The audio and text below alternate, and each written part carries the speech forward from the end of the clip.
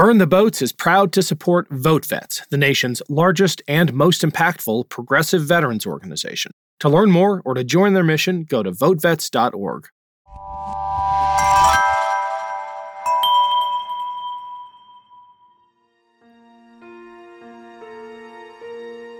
I think in large part, the military did what we went over there to do, which was to eliminate a terrorist safe haven.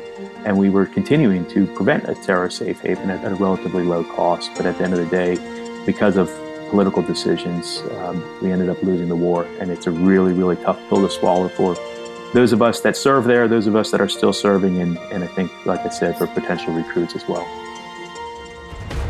I'm Ken Harbaugh, and this is Burn the Boats, a podcast about big decisions.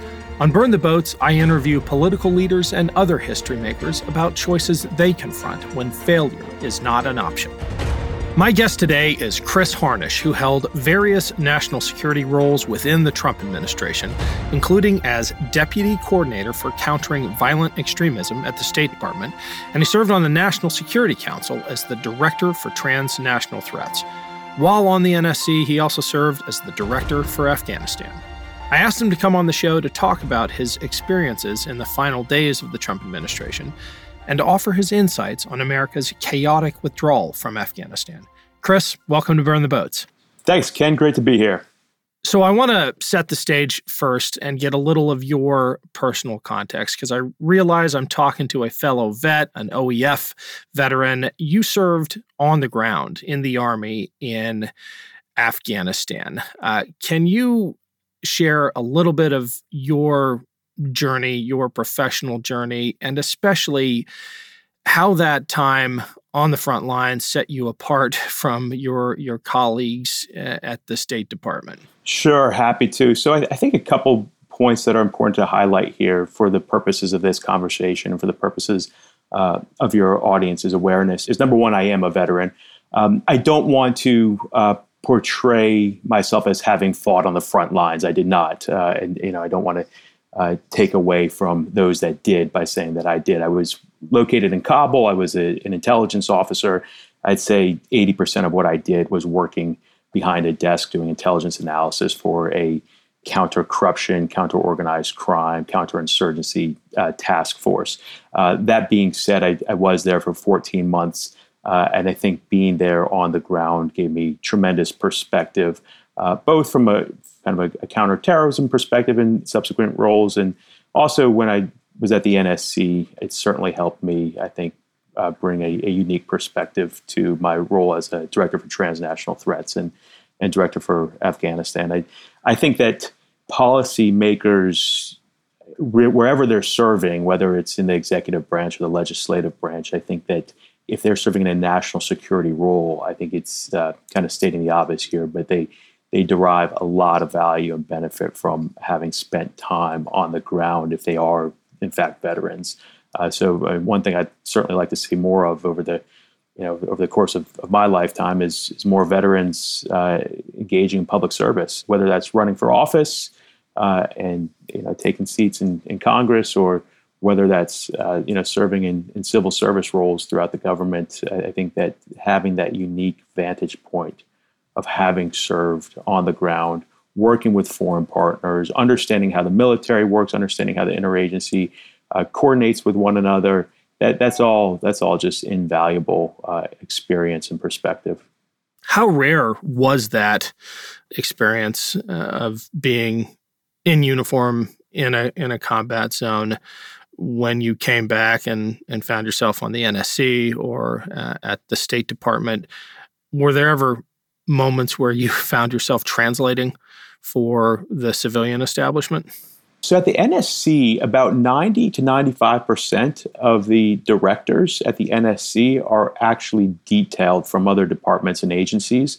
So many are detailed from the DoD, either as civilians or as uniformed personnel. I myself was actually detailed there as an Army Reserve officer that was mobilized and detailed to the NSC. So at the NSC, you have quite a few people who actually have had on-the-ground experience in some sort of hostile environment, be it Afghanistan or Iraq or Syria or other places like Yemen or the Horn of Africa. Likewise, at the State Department, it was probably a lower number of colleagues that had served in combat zones, but certainly we had a number of diplomats and other colleagues there that had spent time in combat zones. And frankly, I found those that had served overseas, whether it was in uniform or whether they served overseas as civilians, I found that it was actually very easy to work with them. And oftentimes, even if we didn't necessarily agree on everything, because we had that shared experience, we were able to, I think, understand each other's perspective a lot better. And I do certainly tip my hat to all of those diplomats, intelligence officers, USAID officers who have served in difficult environments. One of my former professors at Yale, a guy I think probably your audience knows well, General Stanley McChrystal. One thing that he was very keen to point out was that we should celebrate the service of not only those who have served in uniform, but overseas, but those who have also served as civilians overseas as well. And I was very grateful and appreciative of those civilians I served alongside in Afghanistan, and that I served alongside of the State Department NSC who had experience in combat zones. The American withdrawal from Afghanistan is still fresh on everyone's minds. Frankly, I hope it stays that way. I hope we spend a lot of time thinking about what we did and failed to do there. But given how new this experience still is for you, what is your short take, your hot take on our withdrawal? You've written a little bit about it in the aftermath, but can you weigh in on that for us? Yeah, Ken, I've got to say it was devastating when it happened. It was saddening, and it made me angry at the same time.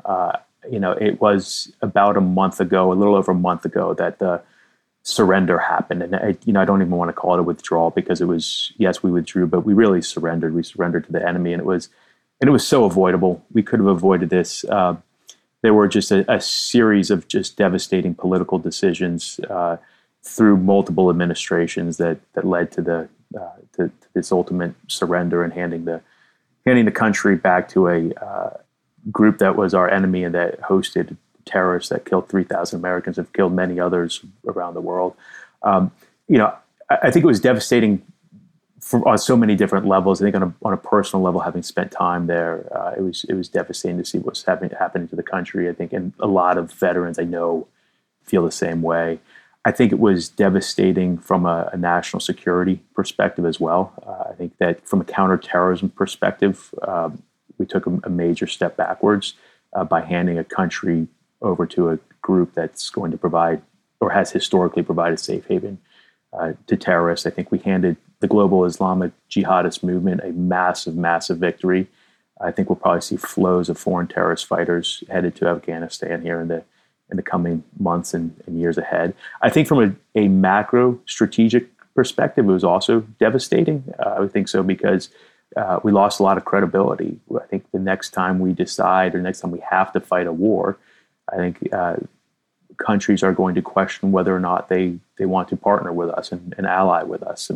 I think we really did our NATO allies a disservice with the way we withdrew, and without giving them a heads up in advance and giving them time to prepare properly. I think from a human rights perspective, it's devastating. Clearly, we've already seen a number of egregious human rights violations by the Taliban since they've taken over the country. I think from a women's rights perspective, it's really devastating for very, very obvious reasons.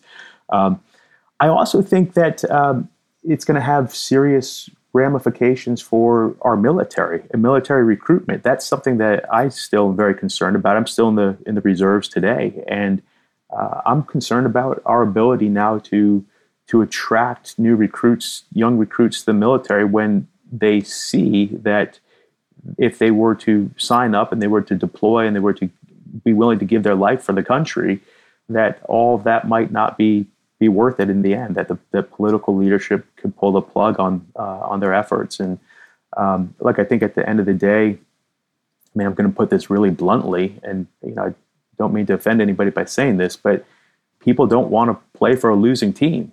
And I think from a military recruiting perspective, it might be a hard pill for them to swallow to go sign up to basically play for a team that just lost a 20-year war. And I need to emphasize this, when we didn't have to lose that war. We really didn't. I think you go back to as recently as 2018, and the Taliban only controlled 4% of the country. I mean, and there was relative stability throughout the country since going back to, I think, 2014 when we had moved into a train, advise, assist mission. All this was avoidable. I think in large part the military went over. We did what we went over there to do, which was to eliminate a terrorist safe haven, and we were continuing to prevent a terrorist safe haven at a relatively low cost. But at the end of the day, because of political decisions, we ended up losing the war, and I think it's a really, really tough pill to swallow for those of us that serve there, those of us that are still serving, and I think, like I said, for potential recruits as well. You alluded to failures across multiple administrations. I really hope you can provide some detail there, because you served as the director for Afghanistan for the NSC under the Trump administration. When did those failures really come to a head? You used the word surrender often. Do you place enough responsibility on the Trump administration for the Doha Agreement and cutting out the Afghan government? I do, yes. I mean, absolutely. I think that was a massive, massive strategic mistake. When we look at the course of the war over the past 20 years, I mean, you can pick out a few of the really kind of watershed mistakes and errors, and I think that's probably number one or number two. I mean, I think ultimately the final withdrawal, the final surrender in August of this year, right? I think the way that went about, I think that was obviously the largest strategic failure of the war. But I'd say number two was probably the way we went about negotiating with the Taliban and the Doha Agreement, and to your point, Ken, cutting out, not including the Afghan government in that process. I think that with regards to your question on when things kind of took a turn for the worst, I would say that when General McMaster was the national security advisor, I thought that he and his team, and I was not at the NSC at this point. I'm talking 2017 timeframe. I think he and his team there, I thought that they put together a very strong South Asia strategy that was going to bring relative stability to Afghanistan. It was, I can't remember the exact number of troops that we would have stationed in Afghanistan, but it wasn't huge numbers. He was also very certain to make sure that all decisions with regards to troop numbers were based on conditions on the ground and not on timelines.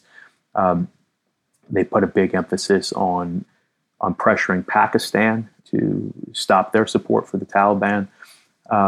So that was 27 timeframe. I think that the Trump administration was going in the right direction then.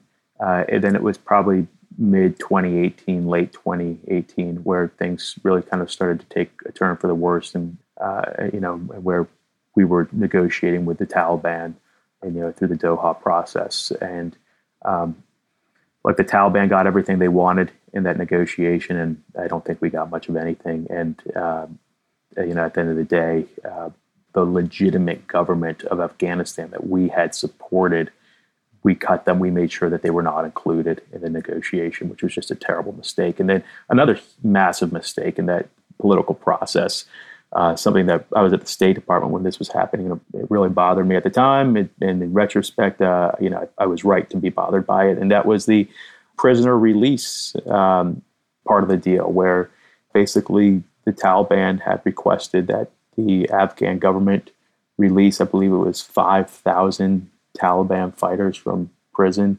And I can't remember the exact number of Afghan soldiers that the Taliban was required to release, but it was a lot lower. I think it was 1,000 or 2,000, somewhere in that level. And so, sure enough, the Afghan government, we basically, the U.S. military, the U.S. government really kind of twisted the arm of the Afghan government into releasing these Taliban fighters. And when you release 5,000 Taliban fighters at a time when the Taliban is gaining momentum in the country, I mean, that's just a massive jolt of support to the movement. And we know, this has been written about publicly quite a bit, that a number of those individuals that were released went back to the battlefield. Some went right back to the battlefield without skipping a beat. Some took leadership positions. So, again, I think a lot of just colossal strategic errors with the Doha Agreement. I've served in the Trump administration, and I'm proud of a lot of what we did in the Trump administration, frankly, on a lot of fronts. But I just objectively speaking, there's no way that you can let President Trump off the hook for what happened in Afghanistan. But that being said, I think the ultimate decision to withdraw, that was left up to President Biden, and he had his choice. He could have done a lot to kind of prevent the colossal collapse that occurred there in August, and at the end of the day, he didn't. And so, circling back to your question, Ken, yes, I think President Trump deserves quite a bit of blame, but at the end of the day, the buck stopped with Joe Biden on this one, and I think he deserves the preponderance of the blame for how things turned out there. Yeah, I just want to make sure when we're floating words like surrender that we understand the historical context and how that was a timeline and the acquiescence to every single Taliban demand began in the previous administration. That's your reading as well, right? Yeah. Look. I mean, yes. The path to surrender certainly started in the Trump administration. Certainly started. I can't put an exact date on it, but I would say probably that 2019 timeframe. Yes, that is when the path to surrender started, and it was, like I said, it was avoidable, and I wish we had avoided it. Well, I want to pick that apart as well, because the presumption there, and you said this straight up, is that this war was winnable. I mean, you talk about wanting to be part of a winning team. And I'm just wondering if that misunderstands the nature of our conflict there and what we were actually capable of doing. In your mind, what would victory in Afghanistan have looked like after 20 years of empty promises? Yeah, so there was never going to be a surrender ceremony on the deck of the USS Missouri. Nothing that would ever look like that was going to happen on either side, right? We weren't going to surrender like that, nor was the Taliban. What I do think that victory would have looked like is relative stability in a country in which there's not a significant terrorist threat to the U.S. homeland. And I do think that we had reached that point. I think that we probably had to keep a small number of troops and ask our NATO allies to keep a small number of troops present there in an advise and assist role. It would have done us a lot of good to also keep some contractors on the ground that were providing basically maintenance support to aircraft so that the Afghan Air Force could continue operating. We've got to keep in mind that the Afghan National Army, who we trained them to fight with air support. And we also trained them to fight with medevac support. And when we withdrew, we also pulled out our contractors that were basically maintaining those aircrafts. I think keeping a small intelligence presence on the ground would have also gone a long ways, because the Afghan National Army was also trained to leverage our intelligence support. So that's the long way of saying that I think victory was largely achieved. There wasn't going to be a day where you wake up and say, "Oh, we won the war." But I think that we did achieve what we went there to do, which was to make sure that Afghanistan was not a safe haven for terrorism to launch attacks against the United States or our allies. And I think it probably would have just required a very small presence and enduring commitment in order to maintain that victory that we had achieved. I guess the question most Americans would ask is, but for how long? I take it you have a problem with the term forever war. I do, yeah. I mean, I think it's a misnomer for several reasons, but the first of which is that when you use the word war, you're insinuating that there's active combat going on a regular basis, and that our troops are engaged in active combat. I mean, the reality is that that U.S. troops were not engaged in active combat, and they weren't going back until, I think, like I said, I think it was 2014. It may have been 2015, but it happened under the Obama administration that we largely transitioned to an advise and assist, train, advise, assist role, as well as conducting air support and counterterrorism strikes with our special forces. So yes, I think that the term forever war is misleading. To your question for how long would we have to stay there, it all would be conditions based, but I don't think it would be unreasonable to have a small presence there for quite some time. I mean, years or decades, just like we have in so many of the other places where the United States military has gone and fought and won wars. Whether it be parts of Europe, Korea.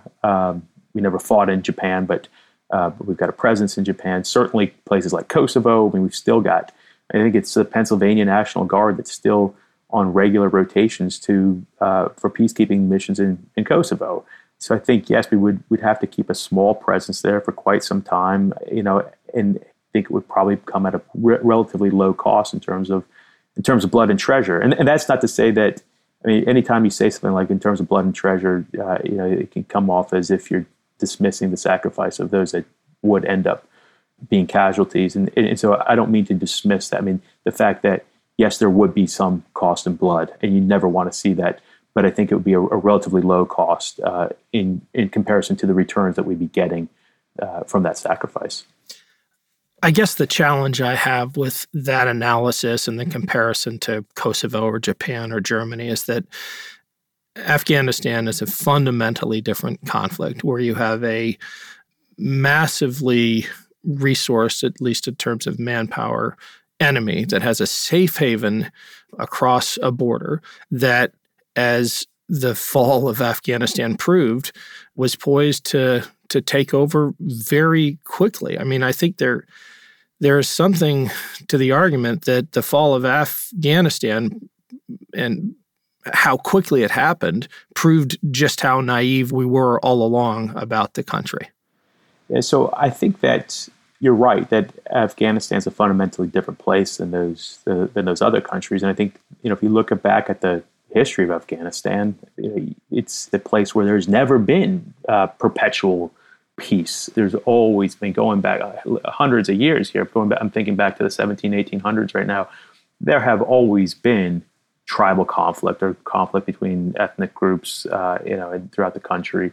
Some of them have been more intense. Some of them have been small skirmishes, but it's never been a totally 100% peaceful country. And I don't think that, I think we'd be dreaming in chocolate rivers if we thought that Afghanistan was ever going to be a Jeffersonian democracy or as stable as a place like Germany or Japan.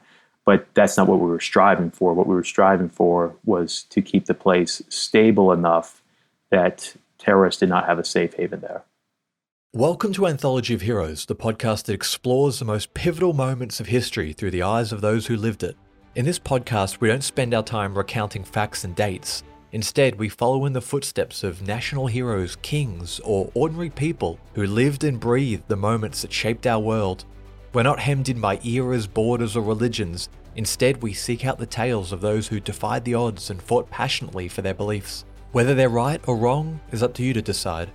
From Vercingetorix's doomed rebellion against Rome, to Osceola's unshakable war against the USA, all the way up to the inspiring Sobibor concentration camp uprising in World War II, each episode is an immersive listening experience, blending music and sound effects to really draw you into the story. Our episodes go for about 45 minutes, making them perfect for your commute, and are crafted using a wealth of historical sources, which I list on our website if you want to learn more. I'm the host, Elliot Gates, and I'm thrilled to have you joining me as we uncover history's hidden gems and illuminate the faded pages of our past. Look out for the Anthology of Heroes podcast on Spotify, Apple Music, or anywhere else you get your podcasts from. Mad Magazine. Advertising mascots. B-movie posters. And cartoons. Oh yeah, can't forget cartoons. If you get the funky connection that ties these pop culture gems together, you'll dig Two Designers Walk Into a Bar. See, we're a couple of creatively curious pals living between the bookends of grand museums and dive bars. Hey, you know the place, the sweet spot where highbrow and lowbrow become drinking buddies. So join our barroom chats as we talk influential work and uncover stories of how the familiar became iconic. Think behind the music for the stuff we love. Check out our website at twodesignerswalkintoabar.com. And listen wherever you get your podcasts or visit evergreenpodcasts.com. I want to pivot because you have redirected your attention, just in looking at your recent interviews and writings, to a different kind of terrorist threat, and that's domestic terror and white supremacy. I would imagine that January 6th was a bit of a forcing function for your thinking there. Am I right?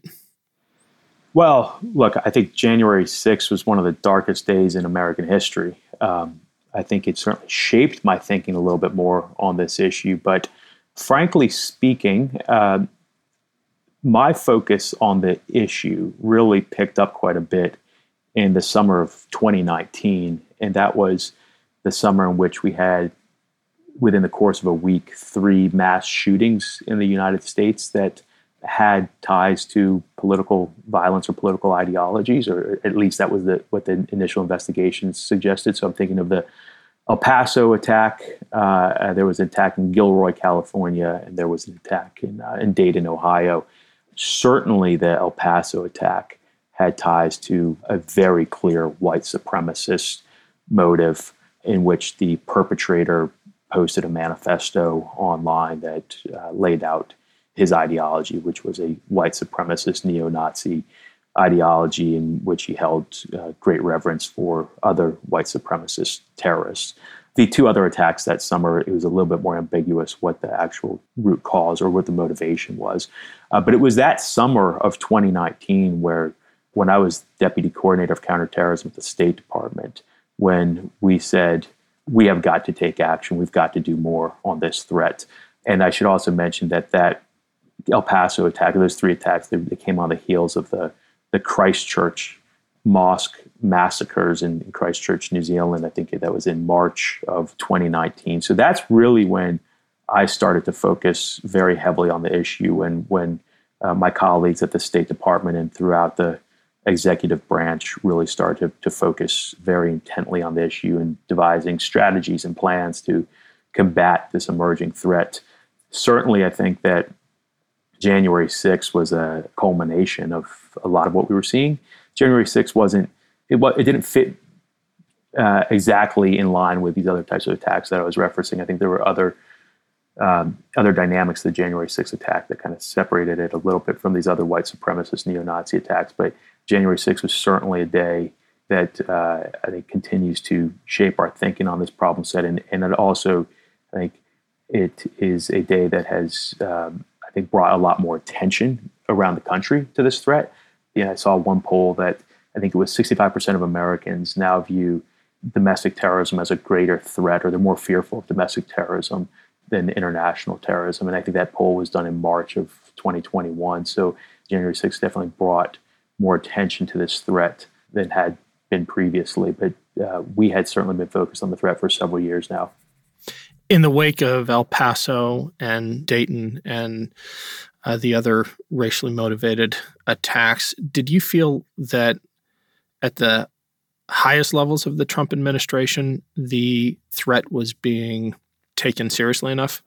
So what I can tell you is that that summer, we held multiple meetings at the White House on this issue.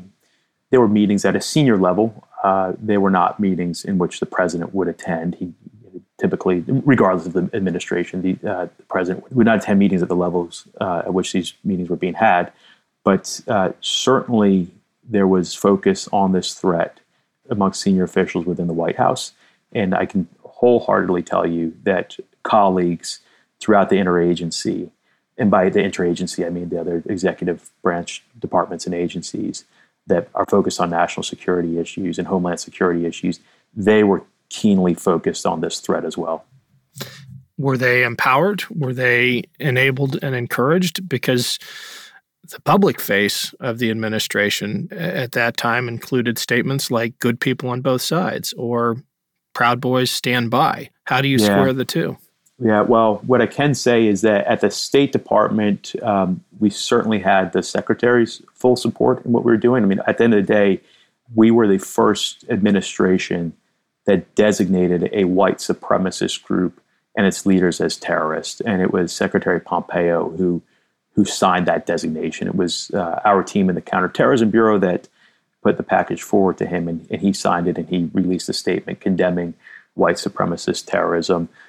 We knew what our role and authorities were, and what our responsibility was at the State Department. And I can say, without equivocation, that we had the support of the Secretary. And when we moved forward with the designation of that white supremacist group, I called members of Congress to tell them what we were doing, Republican members of Congress, I should say, and received their support. And I also notified the West Wing what we were doing and received their support. I can't talk to the type of response that other departments and agencies got from the White House. I just don't know. I wasn't there. I wasn't in those conversations. But I never received an iota of pushback from anybody in the White House or any of the senior leadership of the State Department when we move forward with these efforts.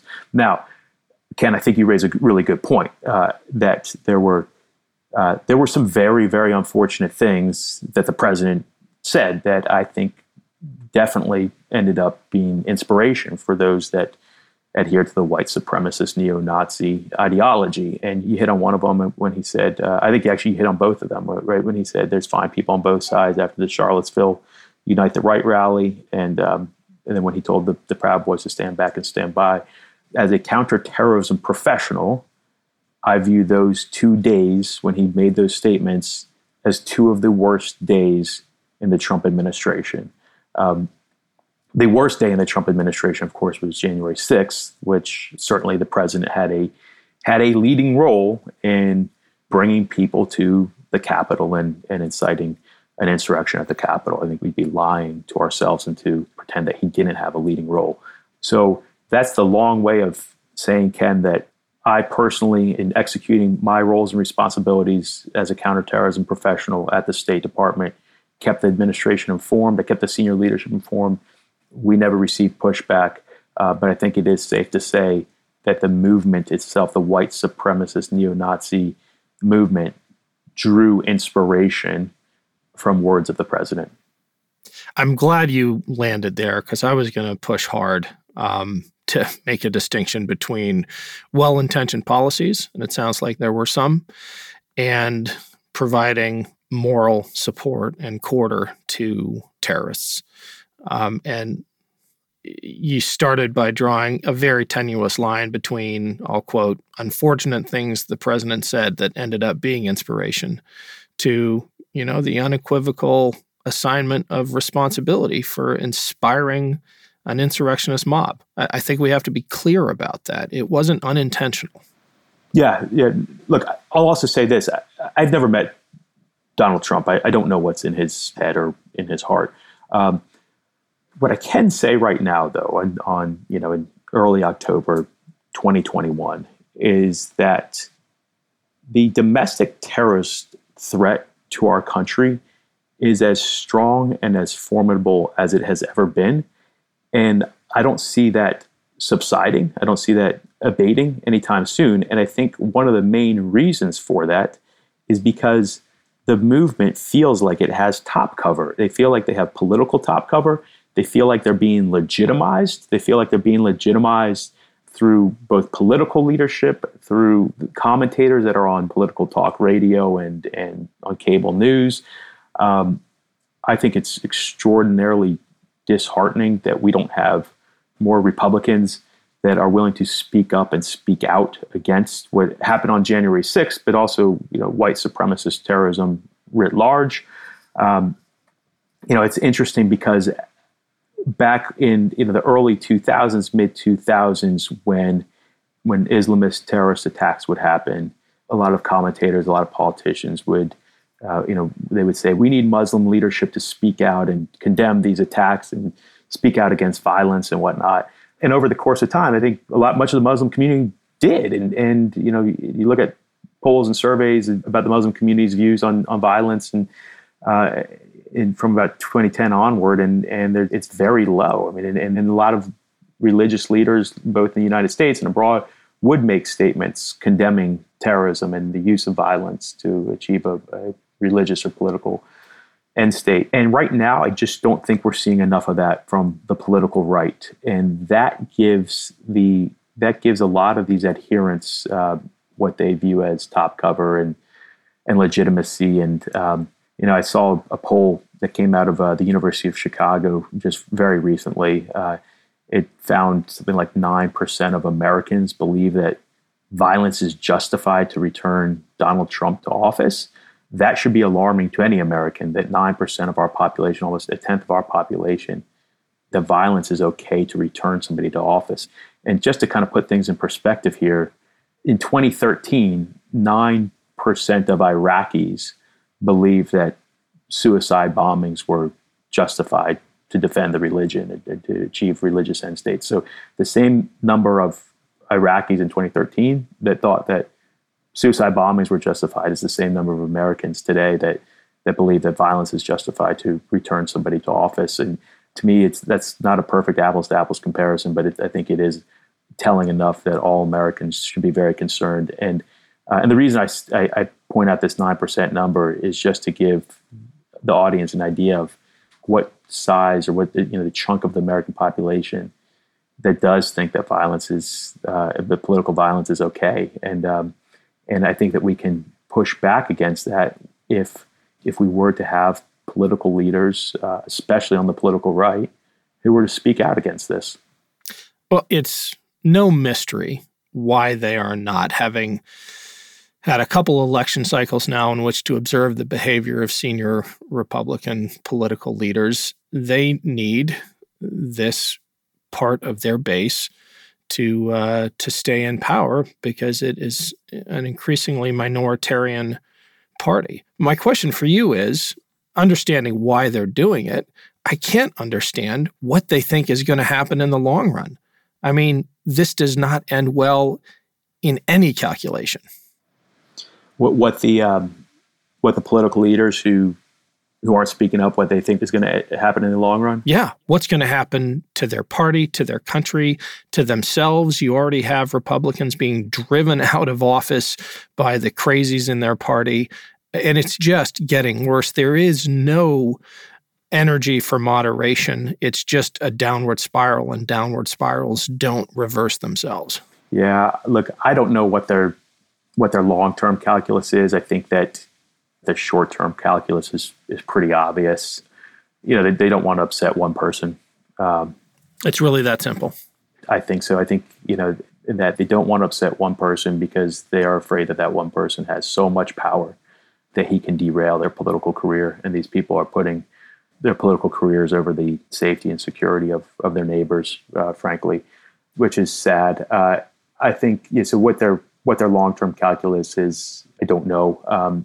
I think oftentimes people aren't necessarily even focused on the long term. They're just so focused on the short term. And so they're making these short-term calculations. I'll tell you, though, as a Republican, I mean, it makes me very fearful for the state of our party. I think that we're going in a direction that I'm certainly a bit concerned about. And it's a downward spiral right now. And I think there are a lot of very good leaders within the Republican Party still. But the more that we play into these racist and extremist sentiments, the more the party loses its credibility. And I think you're also going to have a large chunk of individuals not willing to be a part of the party anymore.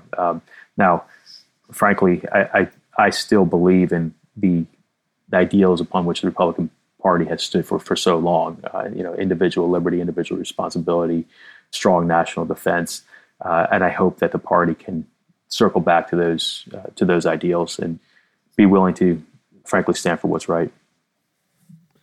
There doesn't seem to be a lot of motivation for that. If anything, the strategy seems to be to shrink the tent, but shore up the electoral machine, the processes, to ensure that, even with a minority of voters, power can still be retained. Are you that pessimistic?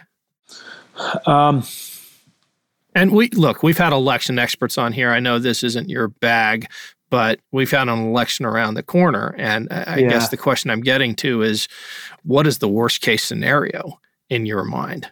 And it might be a return of Republican control. Look, I mean, this is tough for me because, I am not, just to be clear, I'm not a political scientist and I'm not really very skilled at reading the political tea leaves here. I'll tell you where my hesitation is coming in here, Ken, is that frankly, I think that Joe Biden and his administration have not done a whole lot of good for the country over the past 9 months. And so I think you're headed into a situation in 2022 where there is going to be quite a bit of voter backlash against the Democratic Party in 2022. And so I think you probably end up having Republicans take back at least one of the two houses in 2022. And my hope is that the Republicans that do come into office in 2022, that they are true Republican conservatives that are putting the ideals of the party and the Constitution above fealty to one person. And I hope they also are individuals that are able to reject the most extreme parts of the party.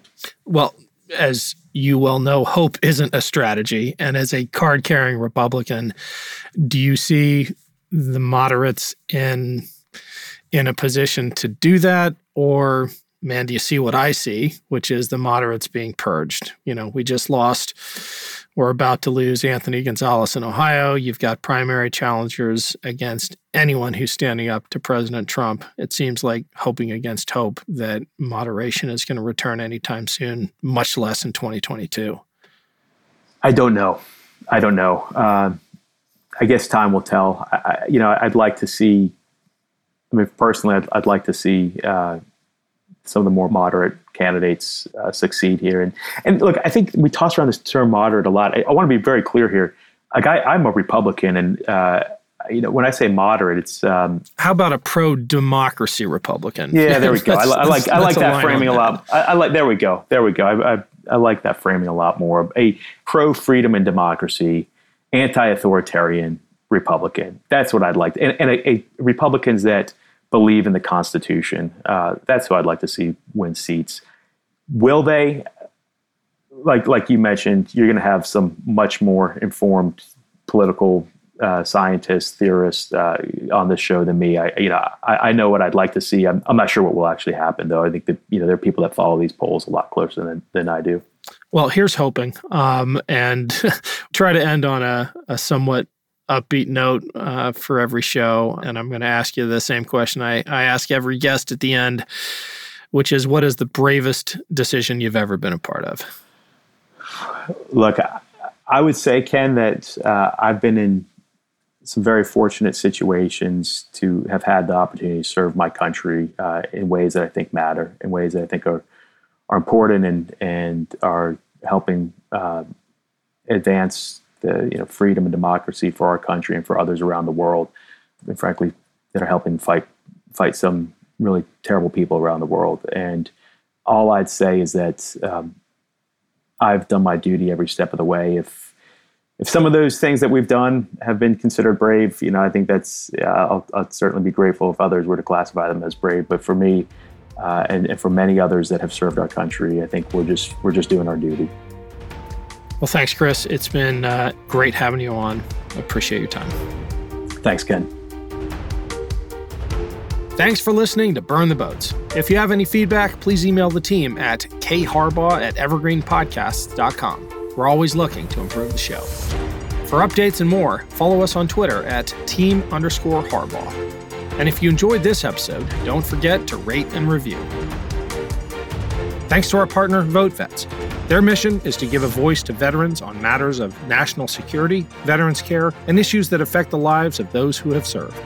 VoteVets is backed by more than 700,000 veterans, family members, and their supporters. To learn more, go to votevets.org.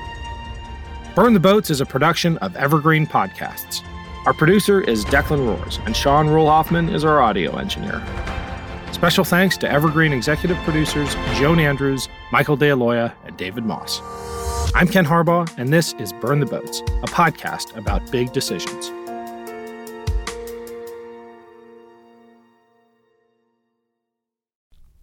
A lot can happen in 7 minutes, and luckily, that's how long it takes me to tell a story. My name is Aaron Califato, and I'm the creator of 7-Minute Stories. I'm proud to partner with Evergreen Podcasts, and I'd like to invite you to join me on this journey. I'm going to take you on some crazy roller coaster rides using my unique extemporaneous storytelling style, and together, We're going to try to make sense of the world, all through the art of storytelling, and all in approximately 7 minutes. This podcast was produced with the support of the Ohio Motion Picture Tax Credit and in partnership with the Ohio Development Services Agency.